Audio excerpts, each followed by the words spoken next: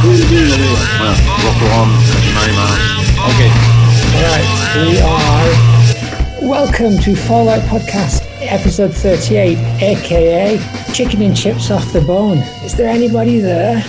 It's a fall summation, all 525 songs going head to head in Ultimate Warrior Showdown, split into 4 eras 77 to 85, 86 to 93, 94 to 01, and 02 to 17. I don't know why that tickled me so much. Tonight, Psychick Dancehall versus Pilsner Trail, The Mixer versus Immortality, I'm a Mummy versus Das Katerer, and Sir William Wray versus Cosmos 7, joined, as always, by Monsieur Pippington Beard, soiled magician. How are you, Pip?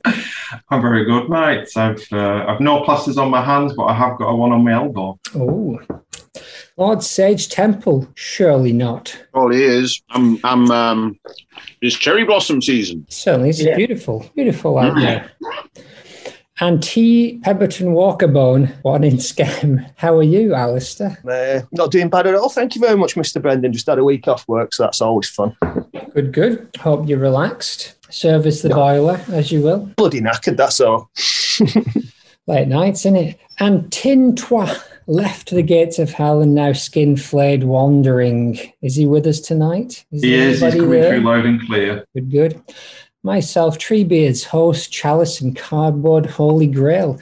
I'm joined by a very special guest, Mr. Tabata, over there, sitting next to Ezra. Good evening. How are you? Fine. Good. Now, are you a fan of the fall? I really do. A little. Good. Me too. Not very maniac, normal. A normal level. Good. So first up, we're going to listen to a song off Dragnet 1979 called Psykick Dancehall. Philip, if you are able to, pull up that bad boy and let it fly. Is there anybody there? Yeah!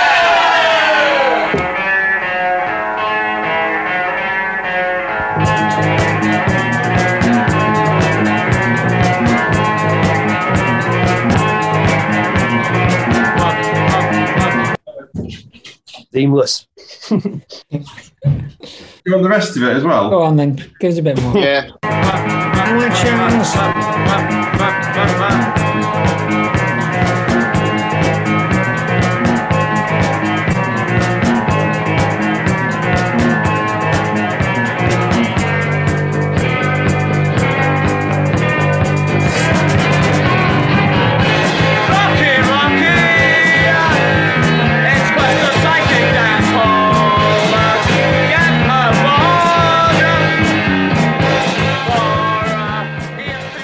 Not that we're rusty after a break. Oh, yeah. Well, we're back. Who would have thought it? And as is customary in these times, Philip, I'm coming to you first. Psychick Dancehall, what do you make of that? Oh, it's a classic. It's a classic one. It's got everything that I absolutely love. It's beautifully crafted. The guitar parts, excuse me, are all original, coming together like a perfect example of post-punk aesthetics. The rhythms and the tonal shifts that have all been nicked and lifted by all those bands of the noughties, like Future Heads and Cribs and Franz Ferdinand and stuff, all kind of borrowed from this slice of the fall. Mez is a cult best with these vibrations living on, and I make no secret of being a huge fan of Dragnet with all its beautiful lo-fi production just on the perfect side of crap. So for me, I think this is perfect fall. This is everything that I come to the show for. I think we're done here then, aren't we? Agree or disagree, Alistair?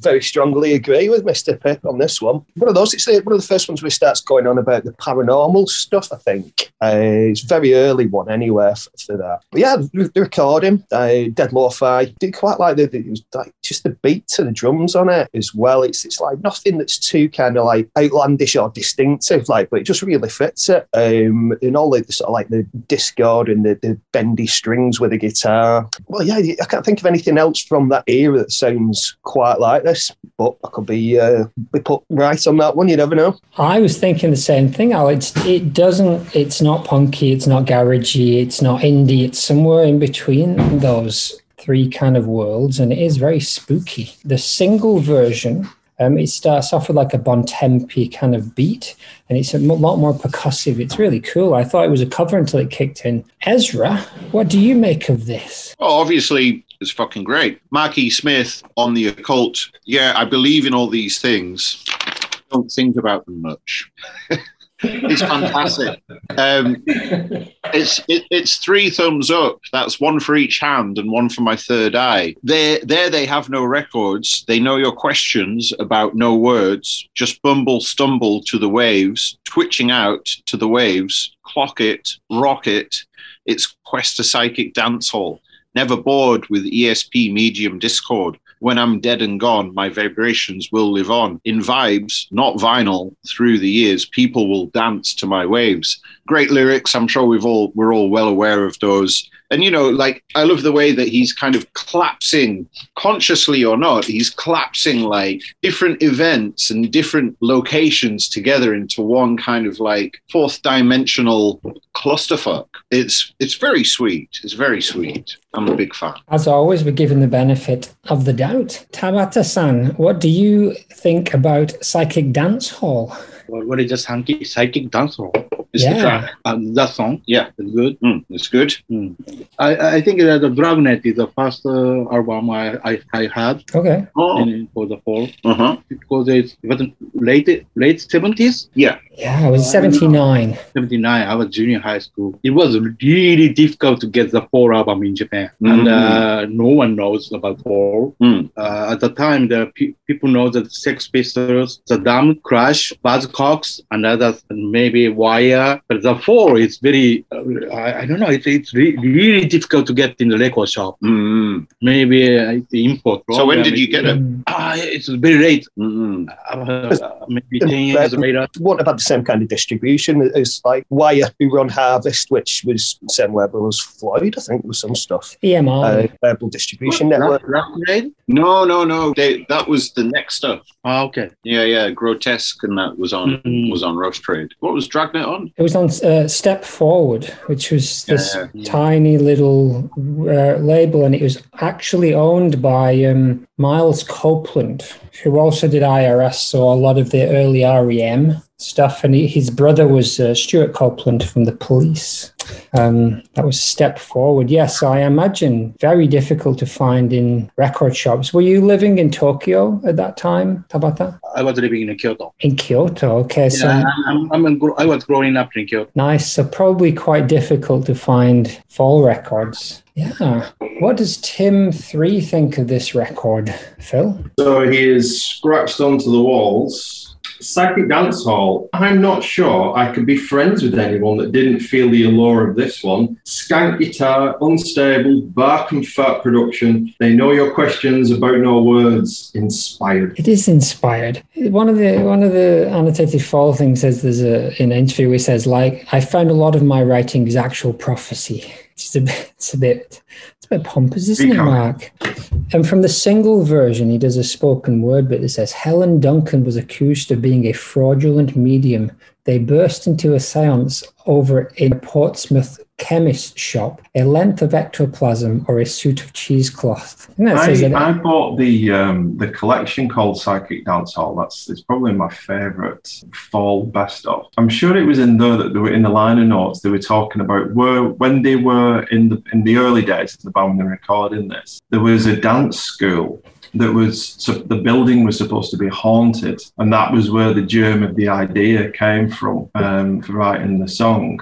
But I like what Ezra was saying before, and the thing that I've always taken from this is the parallel that he draws from that kind of paranormal haunted house kind of story into what records are, and the ghostly sort of presence of a band, even though the band might have disappeared, that the vibrations still live on of the singing. Yeah, very much kind of what we're doing now, talking about his music, listening to his music. The vibrations are living on, as much as he would have hated it. K. Carroll apparently said that there was an actual psychic center over the top of a baker's or a hairdresser's in Prestwich. Brammer apparently contested that story and said that he actually went to a disco that was over there of a spiritualist church in Prestwich called Questa's Psychick Disco that he told Mark about, and then Mark wrote the song. So who knows? It's lost in the midst of time. It's beautiful. Both those guitars are doing weird and wild things, and there's just to show how powerful they were in that kind of like speed mode. There's a there's a version live in 2012 that I posted earlier where Smith sings the lyrics at half the speed because he can't keep up with the speed that he was singing those. It's a very propulsive track. It's beautiful. No one's arguing with Tim 3. I don't know what he's going on about. Has everyone had a go? Let's have a listen next to whatever song is next, Pilsner Trail, which was a discarded track from Perverted by Language that didn't come out until an 80s reissue.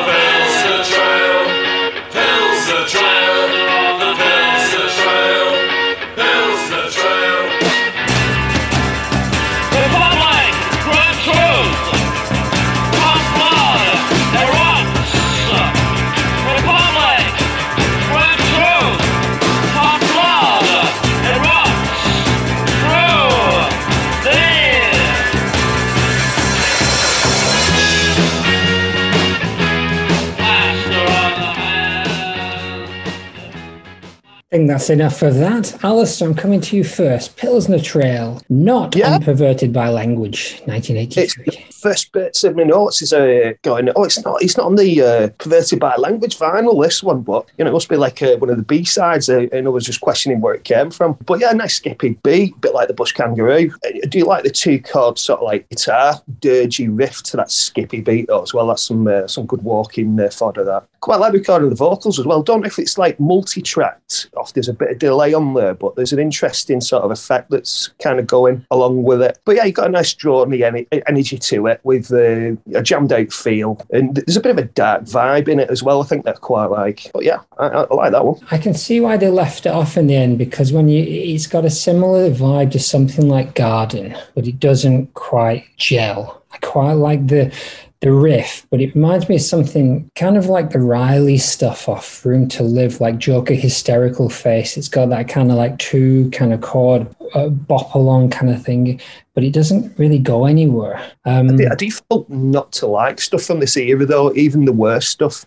It's probably my favourite era, so pretty much everything that I hear from then, it could have been absolute dog shit really, like when you're listening back to it compared to the other ones. But yeah, as a standalone track, I think they kind of get by. Fair enough. It does definitely have all the hallmarks of that era, Preferred by Language era, but like I said, lacking something for my take. Philip, what do you reckon? The 2-chord thing is something that is sort of sums up this era for me, really. It's something that they do really well, and they do it really well on this track. It's very repetitive. It's that 2-chord vamp type thing, and it although it does lead into a really extended guitar solo, which was a bit unusual for any F.A.L.L.O.U.T.P.O.D.C.A.S.T, record, really. And by extended, it is really surprisingly long, and I thought his vocal got a bit Johnny Lydon in places, which is something that's always been a criticism levelled at him, which I think is a bit unfair. But on this, he does kind of fall foul of it. It's pretty brutal and stark in its arrangement and its production. It kind of proves the point he can write a song about anything as well, in terms of the topic of the song. Yeah, it's a bit Seinfeld, isn't it? It doesn't really sort of go anywhere or do anything. It just sort of trundles along. There's some nice little touches that are thrown in, some like ESG kind of little touches, which I thought were quite nice. And the board backing vocals. But yeah, that was my final point really that I put in my notes was, is this about anything? It just seems to kind of be there, and it's not offensive, but it doesn't really get over any hill at any point. Republic Grim Truth, Hot Blood Erupts, Plaster on the Hands.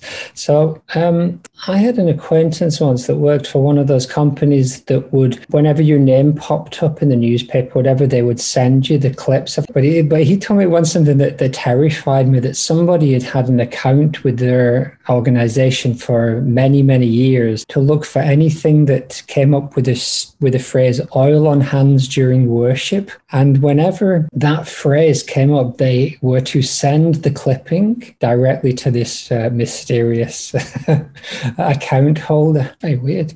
That's what this track made me think of. Falling asleep as that guitar solo went on and on. Well, that was quite nice. Maybe the best bit. Ezra, what do you make of Pilsner Trail? Yeah, glad you brought up the guitar solo because, a rare thing in the F.A.L.L.O.U.T.P.O.D.C.A.S.T and should be celebrated regardless of guitar merit or lack thereof. Yeah, I wrote irritating by numbers. Like an energetic drunkard chewing your ear off has a tiggerish bounce. This irrepressible drunkard will happily eat a beating before brekkie, and the yellow seeps through the plaster on the hands. Travel 5 stations to the plaster on the hands. Blood came between 4 and 2, the plaster on the hands. Choo-choo Pilsner Trail test. Hit me in the diaphragm and I'll still eat my breakfast. Nice rhyme there. And yeah, so I assume that's what this song is about a guy who really gets on people's tits when he's had a few drinks and gets beaten up on a train. But then why are the plasters on his hands? Maybe he beat someone up. Exactly. Because he thought they weren't listening to his tiresome rants. So they were going back and forth on Annotated Fall about how it might not mean like plaster Paris, it might mean like a sticking plaster, but I've only ever heard it referred to as a sticking plaster, never a plaster. I've never heard anyone call it anything other than a plaster. It seems like it's a plaster though. I've heard it referred to as a plaster. I'd ask you to leave if you called it anything else. How's Tabata? What does he think of this song? Tabata. What do you think of Pilsner Trail? Perverted by language. I only have that album, the whole, in my house. Good record. What do you think about Pilsner Trail? Oh, it's a good song. Why? I don't know. I like F.A.L.L.O.U.T.P.O.D.C.A.S.T. I think that is a great reason. Perfect. No. It's anytime I can hear their song, I can recognize that's F.A.L.L.O.U.T.P.O.D.C.A.S.T. That's the biggest point to what I like.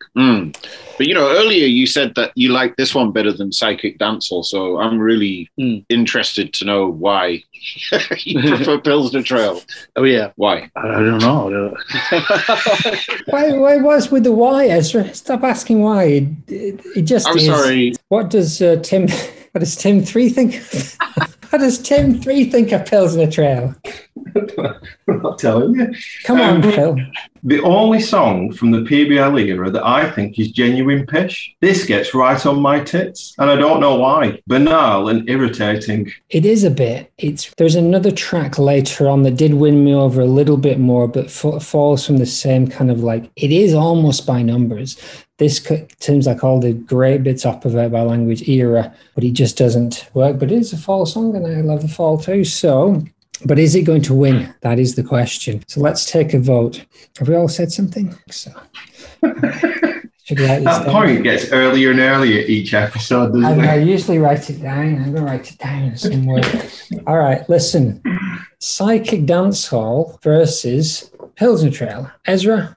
I'm going for the Psychick Dancehall. Oh, and Tabata-san? Pilsner Trail. Very good. Alistair? It's going to be Psychick Dancehall for himself. Phil Rigby? Rocky. Aye. And me. And I can infer from Tim 3 that he also gone with Psychick Dancehall. So Psychick Dancehall, it wins. Hooray! Moving on to the next showdown, which is the Mixer off Shift Work 1991 against Immortality off Code Selfish 1992. Give us a blast of the Mixer, if you don't mind, Philip. Oh, just a minute. Yeah. I think Tabata has a question. Yes, Tabata. How big is the F.A.L.L.O.U.T.P.O.D.C.A.S.T in England? Oh. So I'm very interested about the differences of the popularity about the band. This album, Shift Work, around this era, early 90s, they actually had some top 20 albums. So they were quite popular in the charts, but mostly just kind of a big indie band. In Japan, there was a long time, the F.A.L.L.O.U.T.P.O.D.C.A.S.T was very minor, less popular than XTC and The Wire, something like that. Yeah. They came to Japan once, the F.A.L.L.O.U.T.P.O.D.C.A.S.T. Yeah, no, one time. It's in the big midweek. week. It was extra era because I listened to Simon Wollstonecraft talking about it on Oh Brother. So they went to Japan, and then on that tour, he sacked Bramall and Marsha Schofield during that tour. Early 90s. 1990. Yeah. I guess in England, maybe the Fall and Wire are similar levels of popularity. Maybe. Yeah, I think so. Oh, really? Yeah. So Wire is bigger than 4 here. Yeah. I think that maybe the 10 times bigger than the 4. Yeah. Maybe they played more gigs or... Why are they getting popular? They were on a major label, I think, weren't they? Major label. Harvest, the same as Pink Floyd. Oh, yeah, EMI, right? So they were on a big label, and the Fall were on Fontana for a few years, but that's kind of this era next, isn't it? Yeah, this era where they were the biggest, but yeah, I think Wire had just a bigger record label. Same with XTC. Oh, okay. And XTC had some really big hit singles in England as well, early 80s. Yeah. Good. Let's listen to the next track, which is The Mixer.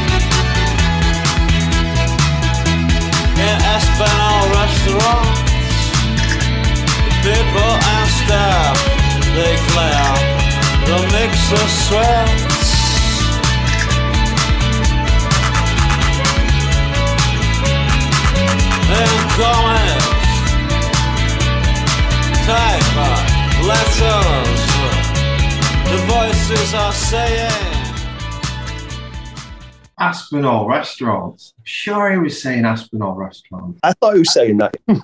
Thank you.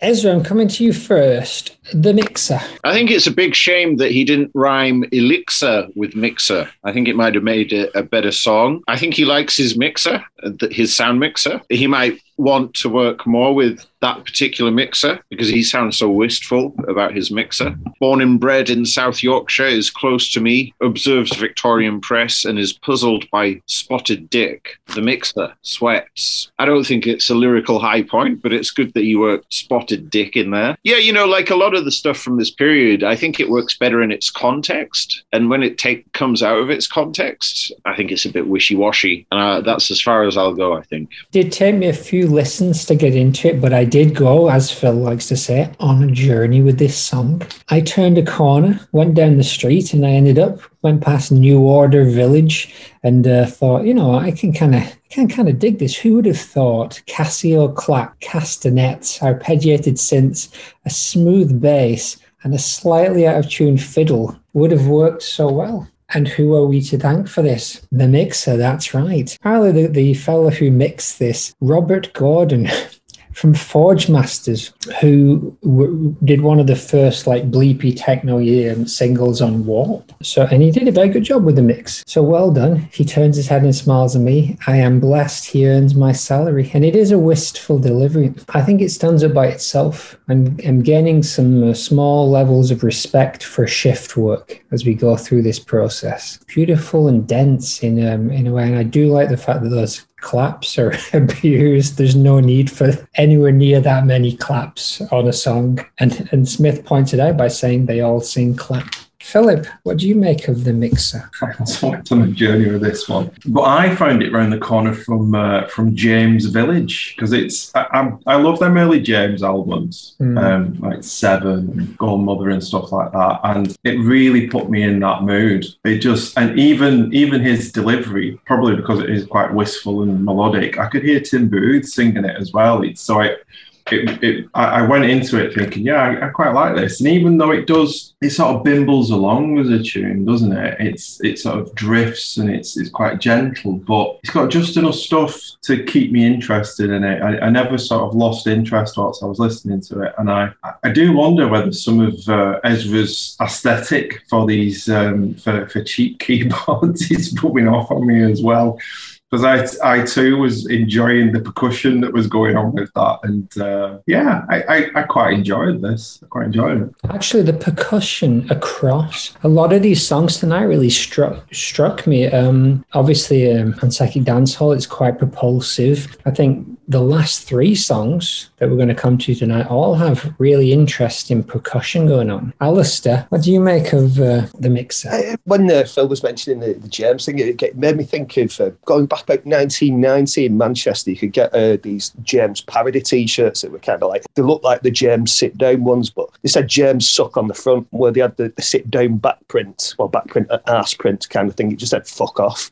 But yeah, Smithy's sounding quite reflective. Yeah, I'm not dead keen on like some elements of the production, but yeah, the castanets and the claps were quite fun, and that really reminded me of like Estudiantes by Frank Sidebottom. But yeah, striped panties. That's the one. It sounds like it's based in synth-led. Drums are pretty standard, sort of just straight beat to it. If there's guitars on there, they're really, really low in the mix. I couldn't pick any out very well. But yeah, it could sound more menacing because it's quite sort of like smooth, polite, commercial.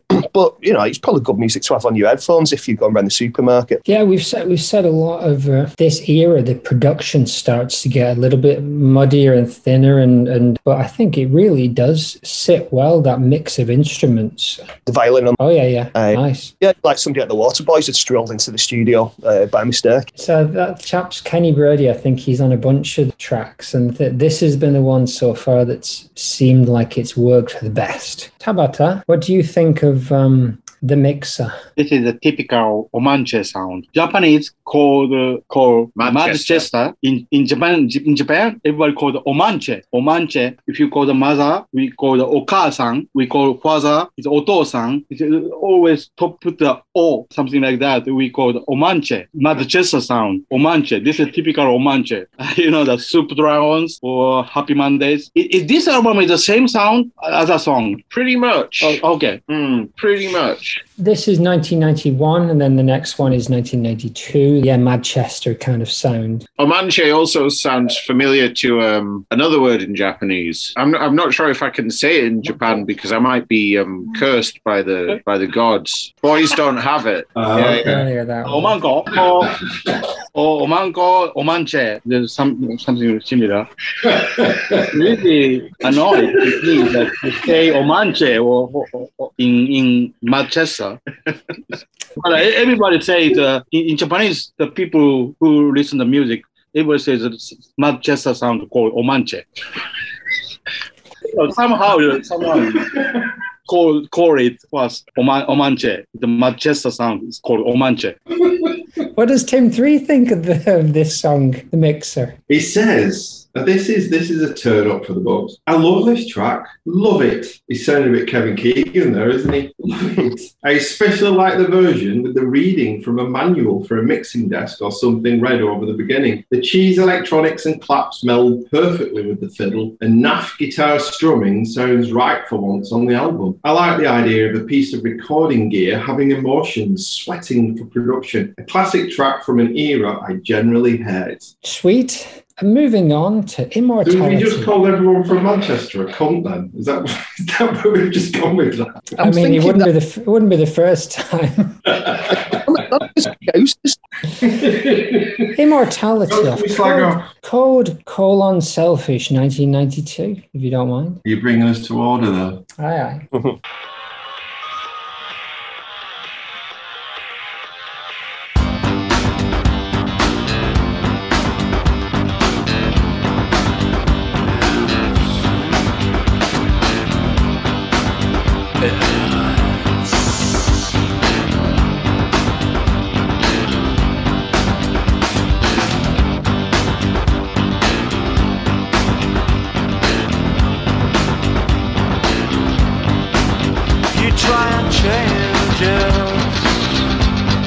try and arrange it. You try and shape it, but it's immortality. Yeah, it's immortality.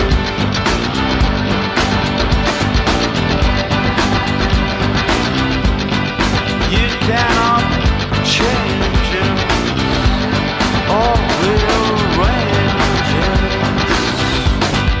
It's immortality.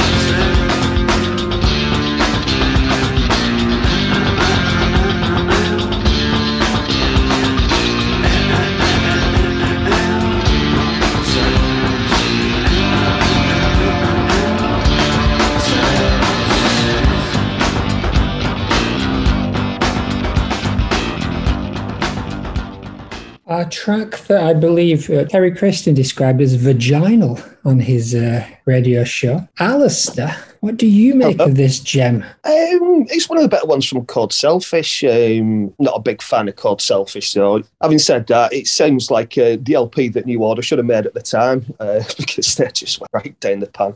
There's quite an obvious guitar nick on there, the floppy boot Captain Beefheart thing going on that just stuck out like a sore thumb. But yeah, it's very standard 90s indie dance crossover kind of thing going on. But I do like his vocal bits. Those are quite pleasant. That is the only thing that I took from this song that I quite liked, where he went Immortality. Sounds nice. Step On, Once More, Rifled, no redeeming features, what I've put. Don't try and put it in your pock bucket. Ezra, come on, Immortality. What do you reckon? It's interesting with both the mixer and Immortality. I listened to the Peel sessions for this. The Peel sessions are not as good as the actual album version because they don't have enough drum machines. Immortality, I really, really, really like. I don't know if I'd go as far as calling it vaginal or vaginal or vaginal.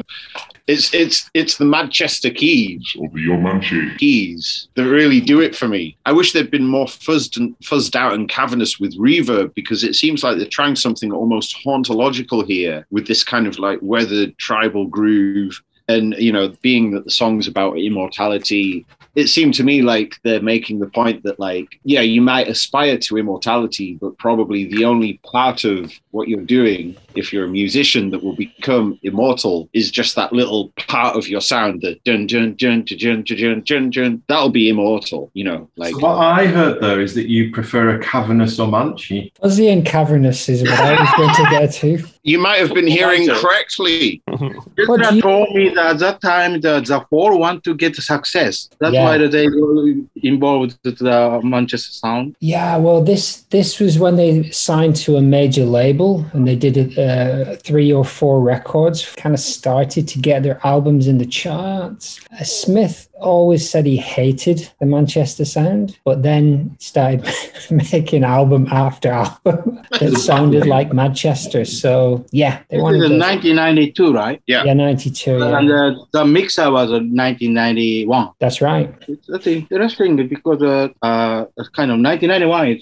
I think Primal Scream released the Screamadelica is a kind of key of that sound. That sound in 1991, but in America, the Nirvana released Nevermind in the same year. The second Summer of Love is I thought the second Summer of Love, this whole world is coming to the big people, but I don't know, in USA, it's kind of a punk rock explosion again or something like that. You Nevermind or the Jesus Lizard. So 1989, 1990, Happy Monday, Stone Roses, Manchester, and then 91, 92, grunge. Grunge is also in England. You're talking about the Daisy Chainsaw.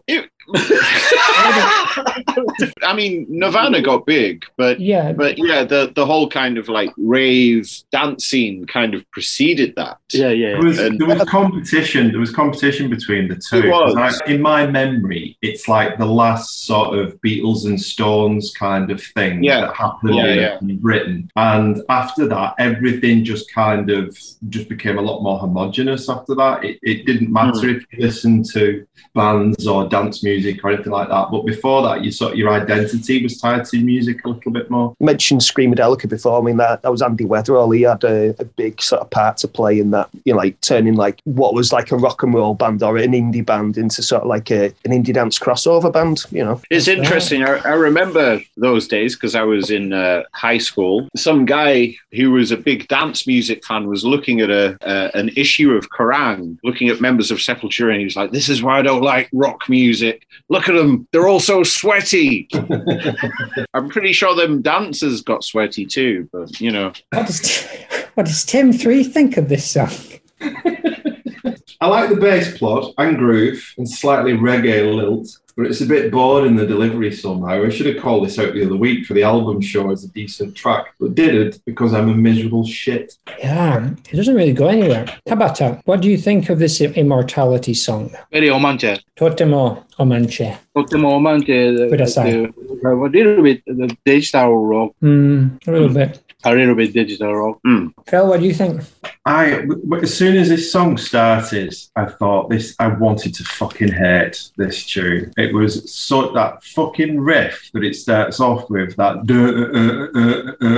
it's like it's what you pull out your arse when you're jamming, and you if you don't play bass in the band and you pick the bass up, it's exactly the kind of bass line that you start playing to kind of join in with something. So at the first couple of listens through, I just totally wrote this off and thought it was crap. But Alistair put his finger on it. It's that hook. It's the as soon as he starts doing that, it's like it's actually got something going for it, this tune. So I really, really like that. I love that hook, and it almost made me forgive this shitty charlatans do the shaman kind of stuff with the cheesy uplifting piano that kind of comes into it as well. And in the end, it's I'm going to have to fall on this is a poor song. This is a poor song with a good idea stuck in the middle of it that is not strong enough to carry the rest of it. So you wouldn't agree with Stephen Hanley in his book Midweek when he said, "An uplifting tribute to how our music will live on." No, he's wrong. Sorry, Steve. Let's take a vote. The Mixer versus Immortality. Alistair? Mixer, please. Mixer. Philip? Mixer. Ezra? Immortality, of course. Ooh, Tabata-san? Immortality. This competition or something. Yeah. Is there a winner? Yeah, there'll be a big winner someday, many, many years in the future. I haven't to listen to the whole songs of the Mixer and what it is. That's fine. All songs are the same music. Yeah, it's pretty shit, to be honest. Because it's difficult to get here. I know it's best, but the whole podcast is a stupid idea, to be honest with you. Oh, really? Yeah, we'll probably just stop now. Shall you? That's enough. The F.A.L.L.O.U.T.P.O.D.C.A.S.T is not expensive here, but it's very difficult to find because no one bought that. No, you won't find a scratched copy of Shift working hard off. I tried to get the full album in England. It was expensive. I will still help you. I'll still send you one. Oh, yeah, I can send you your address. Like Timothy. Yeah. He's for Mixer. Me too. Mixer wins. Hooray. Let's move on. Next track is I'm a Mummy of Levitate 1997. No. Is this where Alistair shocks the bookies? I don't think so.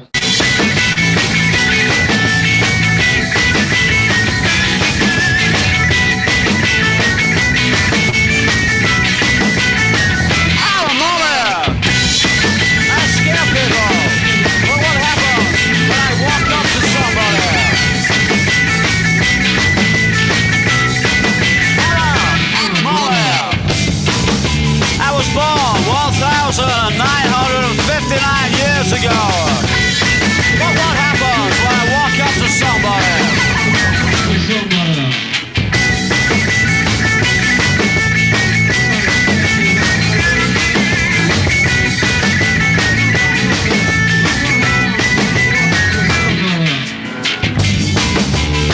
I don't try to scare people. I really came back to make Paul McCartney. But people run from me. Watch what happens when I walk up to somebody.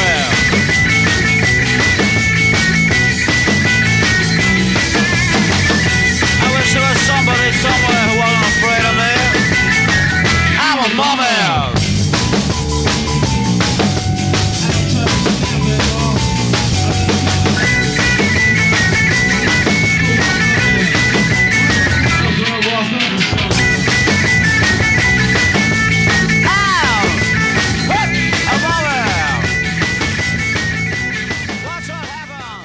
Yes. Alistair, you're up first. Hello. It's a cover. It's your favourite. It's favourite songs, the original anyway. I hated this though when I first heard it because I love the original that much and I was just like, I couldn't take to it. But listening to it back, whilst we've been doing the podcast really, you know, it's a decent cover that they've changed slightly. Don't like the backing vocals on it really. I prefer the second vocal in the original I Am a Mummy, the Bob McFadden. It was going on about, you know, all the, I just come back to all the Brubeck modern jazz quartet stuff. And they've not got the screams in it either, which I thought they've really missed a trick with. But it's a very good cover, though. It is a nice, wiry, lively garage cover. That Cockney lad at the end. Don't know if he needs to be there. But I can't fault it. Sticks out like a sore bloody thumb in the middle of a Levitt album now. Philip, what do you make of this? Yeah, it's a classic. I agree with everything Al said. It's the original's absolutely brilliant. I had a bit of a shill bottle thing going on with this because obviously I've heard it loads and loads of times. In fact, the first Stray Dog Cafe gig, we actually played this song. With Daniel? Yeah, he was wrapped up as a mummy and was playing some toys over the top of the tape recorder. So arty. Avant-garde. I kind of heard it too many times and then it started to come back into my good books again. There's the additions I do find funny in terms of the whole references to Paul McCartney and Marquis Smith's inability to say numbers properly, which I think are great. But that backing vocal is, I don't know who thought that was a good idea because it's not. It gets tired very, very quickly. The drums really carry it for me, this tune. It's one of those that just bounces along, isn't it? The guitar is quite thin and it's good and does what it needs to do, but it's the drums that really kind of bounces the track. Yeah. And I love Mezzy's variations on the mummy and the mummy and all that stuff. I think is absolutely brilliant. So yeah, it's a great tune. It's just a shame they didn't. I'm totally with you, Al. I love the sort of hip cat original with his. I think that's a much better idea, but good nonetheless. Enjoyable. Hi, Ezra. What does this one do for your fancies? I think it's fantastic. You know, I like the bee-stung guitars, and I feel like it's a song that Marquis Smith may have identified with, being treated as a monster or a freak when walking down the street. I can't imagine how he brought that onto himself. And I also like to think that there's a recorder on the mix, the kind of like boop, boop, boop, boop, boop, boop. It's probably a synthesizer, but I really like to imagine someone playing the recorder there. I believe that it could symbolize the pure, innocent intent of the singer. And I love the acerbic laugh that happens at around the 2-minute mark. And so I think it's a very solid cover.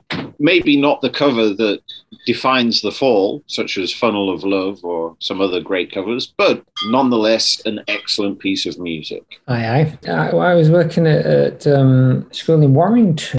I put a band together, some kids, and I taught them to play this song along with a bunch of other songs, and they played it live when we did a stage show. And I kind of rejigged this kind of story so that it had kind of a monster horror theme, which didn't go down well. It was supposed to be a nativity, but anyway, they played I'm a Mummy live. I taught the kids how to play drums, guitar, bass, played I'm a Mummy, and it went down a treat in my eyes. And sadly, I was asked to leave the school and have not returned since. I'm not sure how it was received in the wider body. Tabata, what do you think of I'm a Mummy? Good. They came back. Yeah, they came back to get success. It's a rock and roll track. The more garage. Yeah. Are you garage rock fan? Yeah. What kind of music do you kind of play? What's your music sound like? Well, I don't know how can I describe my music. Yeah. Tabata's a psychedelic monster. I'm a guitarist. Nice. Psychedelic. I describe it as fucking excellent. Oh yeah, thank you. Yeah. Well, I was in a very different kind of band to play in a long time, like because of Zeni Geva and Ashima's tempo is pretty different. I like to be between. You're somewhere between the garage rock and psychedelic. Or more on the progressive rock too. Oh yeah. Zeni Geva is more kind of hardcore prog rock. Somebody that described it like between the Henry Cow and the Slayer or something. That's a good description. That's beautiful. You know, I think there's a Venn diagram like prog, hardcore, psychedelic, garage, whatever. There's some similarities there, though, between Zeni and the F.A.L.L.O.U.T.P.O.D.C.A.S.T, like with the repetition, hitting away at stuff. Desire for Agony, the Zeni Geva, the vinyl, the backside there was a kind of photo of the gig. The back cover. No, it was the LP. The guitar, there is sticker of the Grateful Dead on my guitar. It's kind of shame. It was a long time ago. I put the sticker of the Grateful Dead on the Fender Stratocaster, and everyone said, oh, "What the fuck is it? What the fuck is stick on in of guitar?"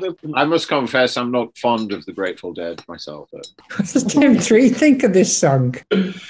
I'm a Mummy, novelty cover, but a full one. Sounds a lot like a garage rock nugget dug up, which it is. So no surprise there. Fine. Good. What's next? Keep going, Brendan. Keep going. You're doing really well, lad. Keep going. Does Katerer.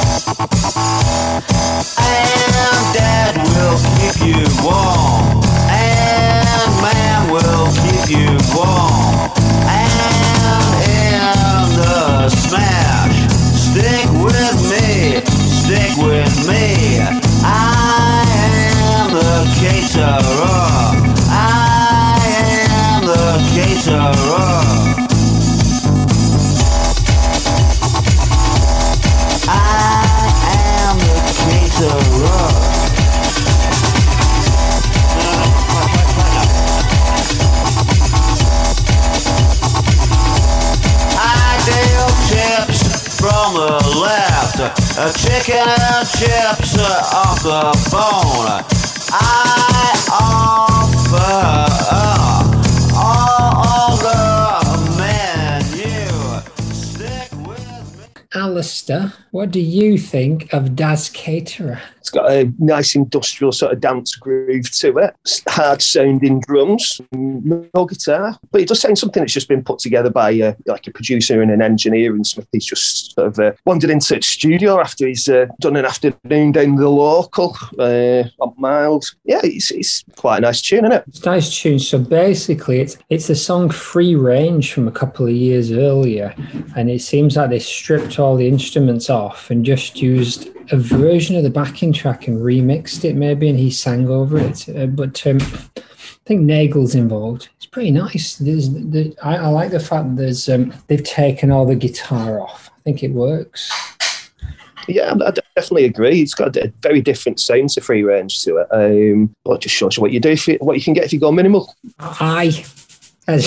What can you do if you go minimal? Me? You. I can do all kinds of things. What do you think of this? What do you think this song does, Katerer? I think it's fucking great. I mean, you've stolen my thunder a little bit because ideal chips from the left, chicken and chips off the bone, I offer up all on the menu, is possibly my favorite lyrics of the entire podcast. I mean, chicken and chips off the bone. Let's take a while to reflect on chicken and chips off the bone. I think it's one chicken of the best things I've ever heard. off the bone. Gift that keeps on giving, isn't it? You know, I mean, this is one of the things that really got me really into the Fall, was when he would drop a bomb like this. And, you know, there are similar bombs on, on the same album, Dr. Buck's Letter, on countless other songs. And it would just be bouncing around in my head for months, if not years. And Das Katerer has done that with this Chicken and Chips Off the Bone. Fucking comedy gold. Off the bone. Off the bone. Chicken and chips. Off the bone.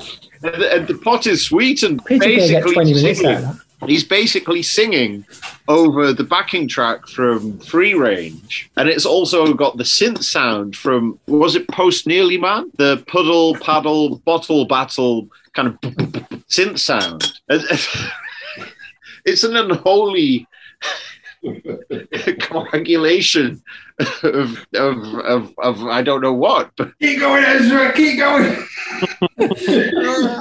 I'm also sure that he whispers something about pineapples at around the 1 minute 20 mark, and that's not on the annotated. Listen really carefully. So, you know, this is a message for Danny. Listen, talking about pineapples. Okay, that's all. So, what do you think of this song?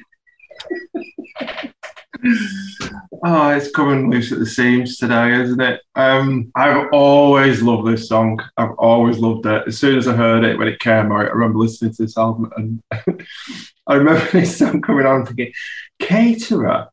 He's not going to be singing about a caterer. It must be like, you know, is it like a euphemism for a dealer or something like that? I'm going to cater for you, or like a handler or something like that.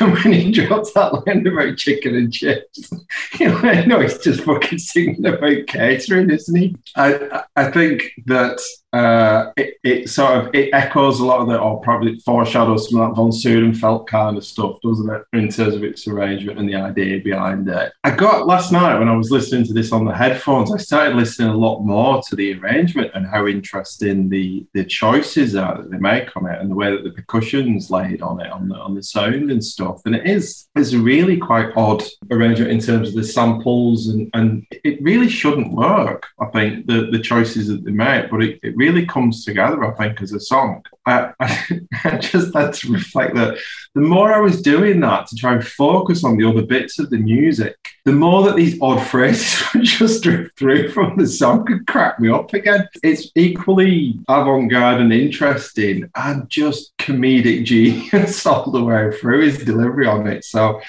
it was impossible to get through this song, the description of this song, without falling apart laughing, really. So it's, I think this is a real gem of the Fall. It's beautiful. And Dad will keep you warm, and Mum will keep you warm. Ideal chips from the left, chicken and chips off the bone. Stick with me. I'm your caterer.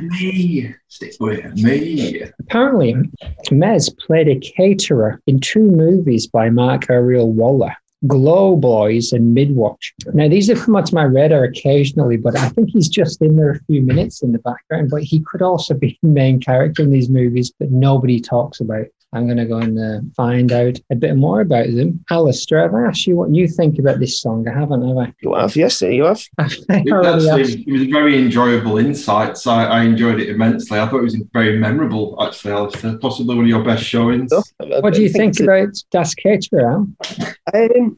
Yeah, it's a song, isn't it? Tabata-san, what do you think of Das Katerer?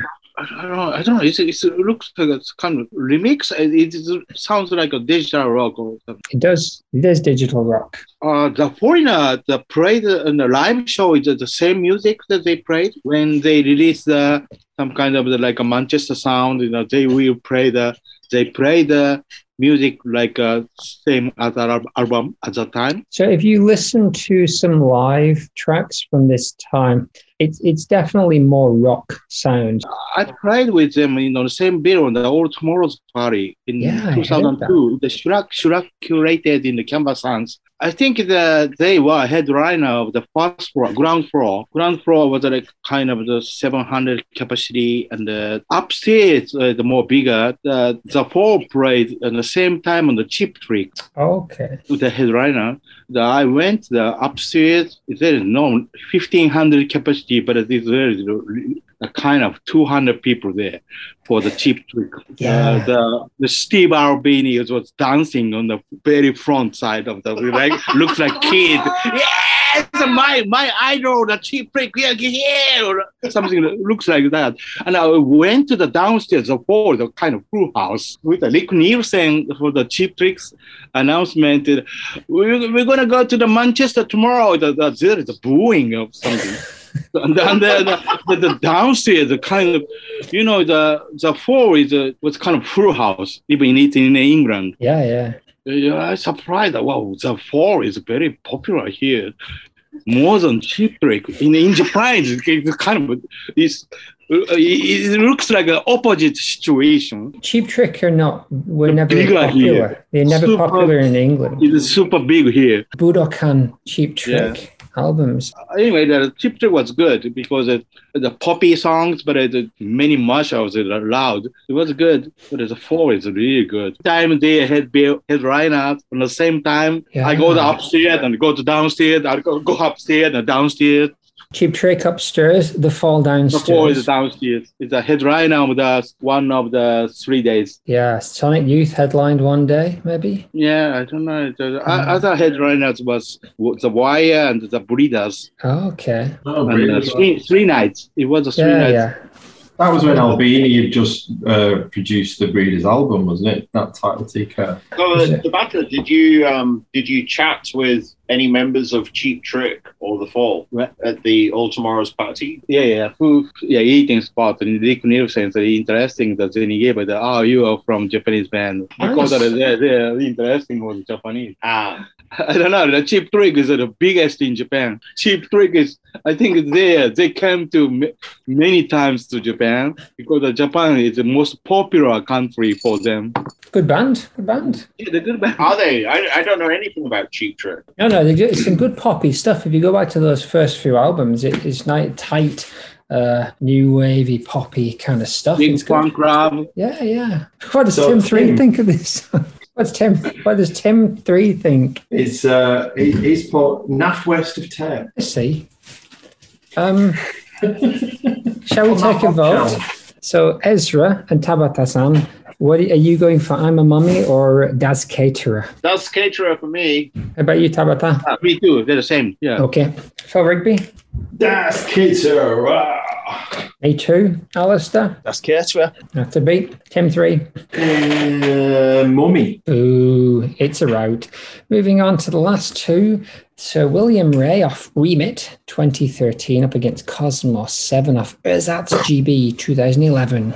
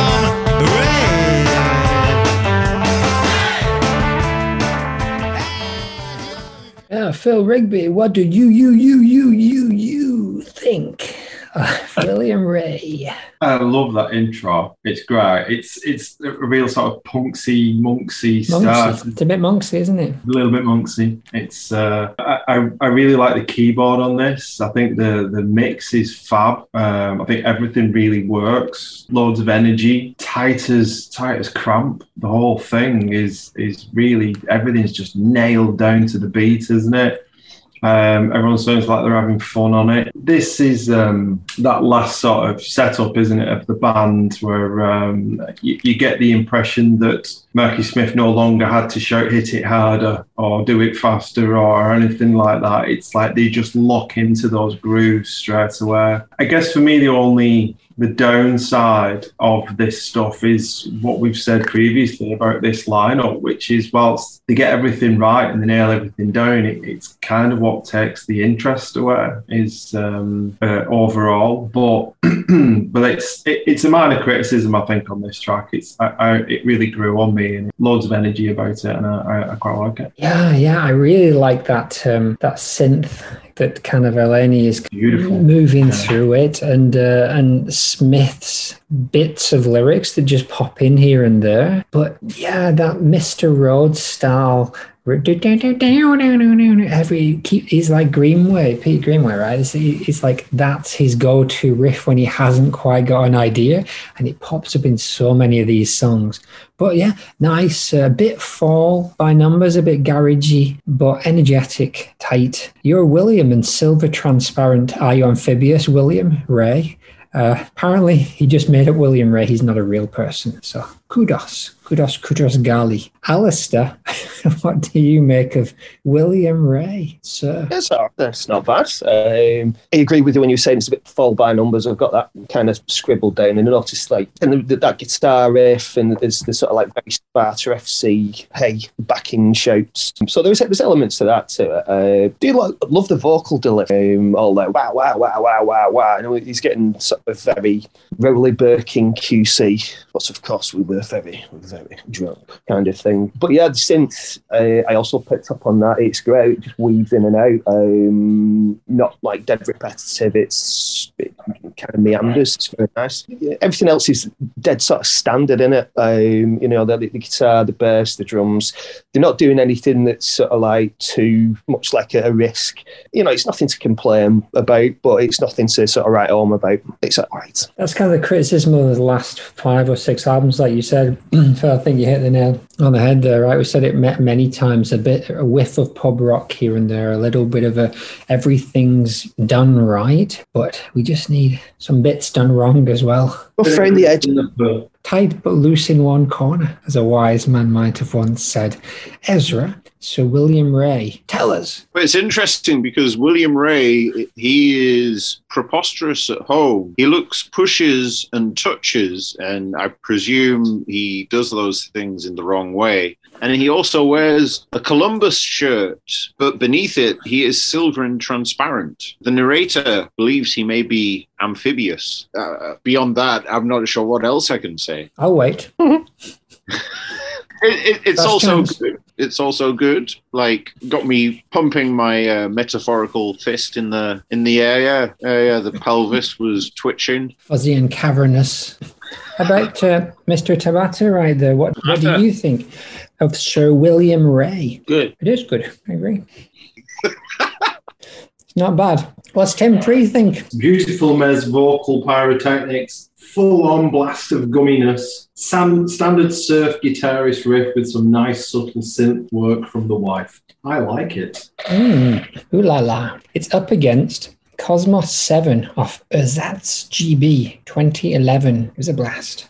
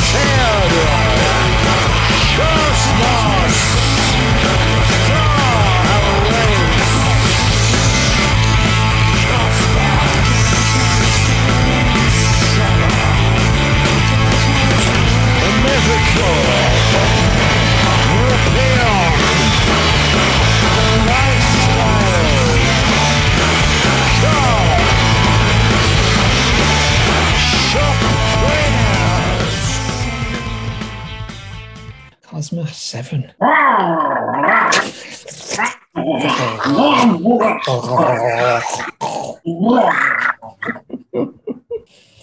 Alistair, how about you? I'm just amazed at Charlie from the road safety adverts. Yeah, Cosmos 7, it's a quick punky kind of thing, making them work out. Quite like the synth in it, simple. Vocals are fucking amazing though, aren't they? Like, it's just, what the hell? Yeah, it's just Tommy Cupid gone ballistic. But yeah, it could have helped if they stuck another riff in there or just chucked some other dynamic in there, But, a lot of energy. It's all right. It took me a good few listens to get into it, but I do like the synths. That nice round kind of bass. It reminds me of Radiohead. I've said that a few times, but I think that something off Kid A, that kind of almost jazzy kind of bass. Yeah, with the drums as well. Like it's the open hi-hat thing and the pace of it really reminded me quite a bit of Lizard.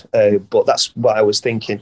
It's like, what would Jesus Lizard do here? And it would be like, would chuck in a time change or something like. I think it goes off the tracks when the guitar comes in because it's just playing what the bass is playing, right? There's no, again, I'd say both of these tracks, the guitar is where it needed something else. That cheesy fucking riff did nothing. Like the rest of it though, I loved Smith is on top gurgling, and Soft Lad and gurgling Smith in the same song. It's like, yes, please. Reptilian Mythical. If you took Smith off it in Eleni, it'd be very difficult to listen to. Although I do think the drums and bass do a sterling job. I think it's only our friend Mr. Greenway there on the guitar who lets us down, unfortunately. How about you over there, Ezra W. of Tokyo Town? What do you make of Cosmos 7? It's balm to my soul to hear the word Jesus Lizard bandied about, because I'm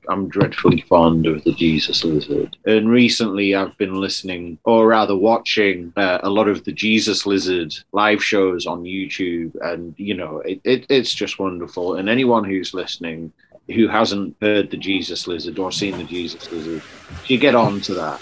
And yeah, actually, I did feel that there was some Jesus lizarding going on here. I'm not sure if it's conscious or unconscious. I've got no idea. And I like this song. I like the drumming. The drumming is very, very spectacular. It seems like there are two versions, right? The first version is on the B-side of the Laptop Dog single, and it seems to be about the O2 Arena. And then, like, by the time it finds its way onto Ersatz GB, it's really quite difficult to tell what it's about. The lyrics are just...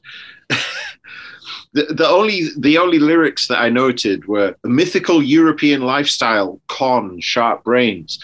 And to me, that's really interesting, because this seems to be a recurring theme throughout the entire career of Smith's lyrics, is like this idea of an image of Europe and European life and the reality and that kind of harsh juxtaposition. But it's fucking great. Like the album version more so, it's fucking great. And so yeah, I'll stop there. Five Eyes, sail the seas, embrace, and make sure her silver. HCO2 Rat's Head, Cosmos 7. A mythical European lifestyle, con, sharp brain, reptilian mythical, sea trembles in fountains, in pig, in green isle. Of course, that's all made up by the first person who got onto the annotated folder type of the lyrics, because you cannot tell a single word he says at any point in this song, except for when you go, oh, Cosmos, Cosmos. You ever listen to Atletico Mint? They do, who is it who has the monkey, the pet monkey? And it's very funny. Anyway, Atletico Mint's Bob Mortimer's podcast. Very, very funny. Tabata-san, what do you think of Cosmos 7? It's really good. I like that. Yeah, she's decided that's good. だけどね, I don't understand the lyrics. It's very difficult to hear. Great singing, though. Yes. Yeah. What does Tim 3 think of this song? Sounds like the track was sped up to me. There's a frantic backtrack for Brian Gurgle Mez. This could go on for hours and I wouldn't mind. Mez at his latter-day best for vocal fire. More, please, Governor. Oh, yes. Is that everyone? I can't remember. Let's say it is. Let's take a vote. William Wray or Cosmos 7? Alistair? Difficult one, very difficult one. But I'm going to William Wray, I think. Philip? Billy Ray was a preacher's son. Voila. Ezra? Yeah, Cosmos 7. Nice. Tabata-san? Last one. Cosmos 7. Cosmos 7, yeah. Tim 3? Cosmo. I am also going for Cosmos 7. Or am I? Because we're the clever people. Yes, I am. Cosmos 7. And Yes, so you're very clever.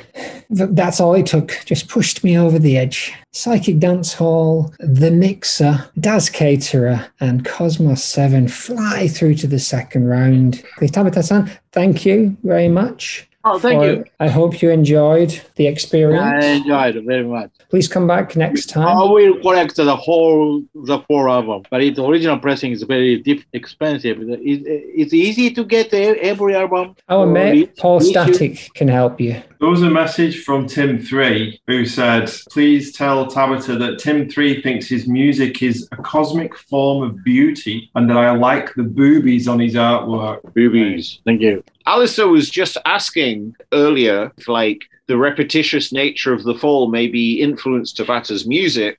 So I thought maybe we should ask him, did the fall influence your music? Was it an influence for your guitar? No. No. So it's carry on and carry on and carry on with a riff. It maintains that intensity. Yeah. You like that kind of, just keeping the fucking riff, endless riff. Oh, yeah. Yeah, me too. I mean, like that's what it's all about. And it's not just the fall, like it's like no. This episode, for example. This episode. I'm just joshing with you. Going all night. It's also your T-shirt because you never change it. This one? Yeah. It's a bit smelly, actually. He wears it every time. Oh, really? Yeah. It's like a riff that never ends. Bye, everyone. The stinking greases. Have a good evening. Bye.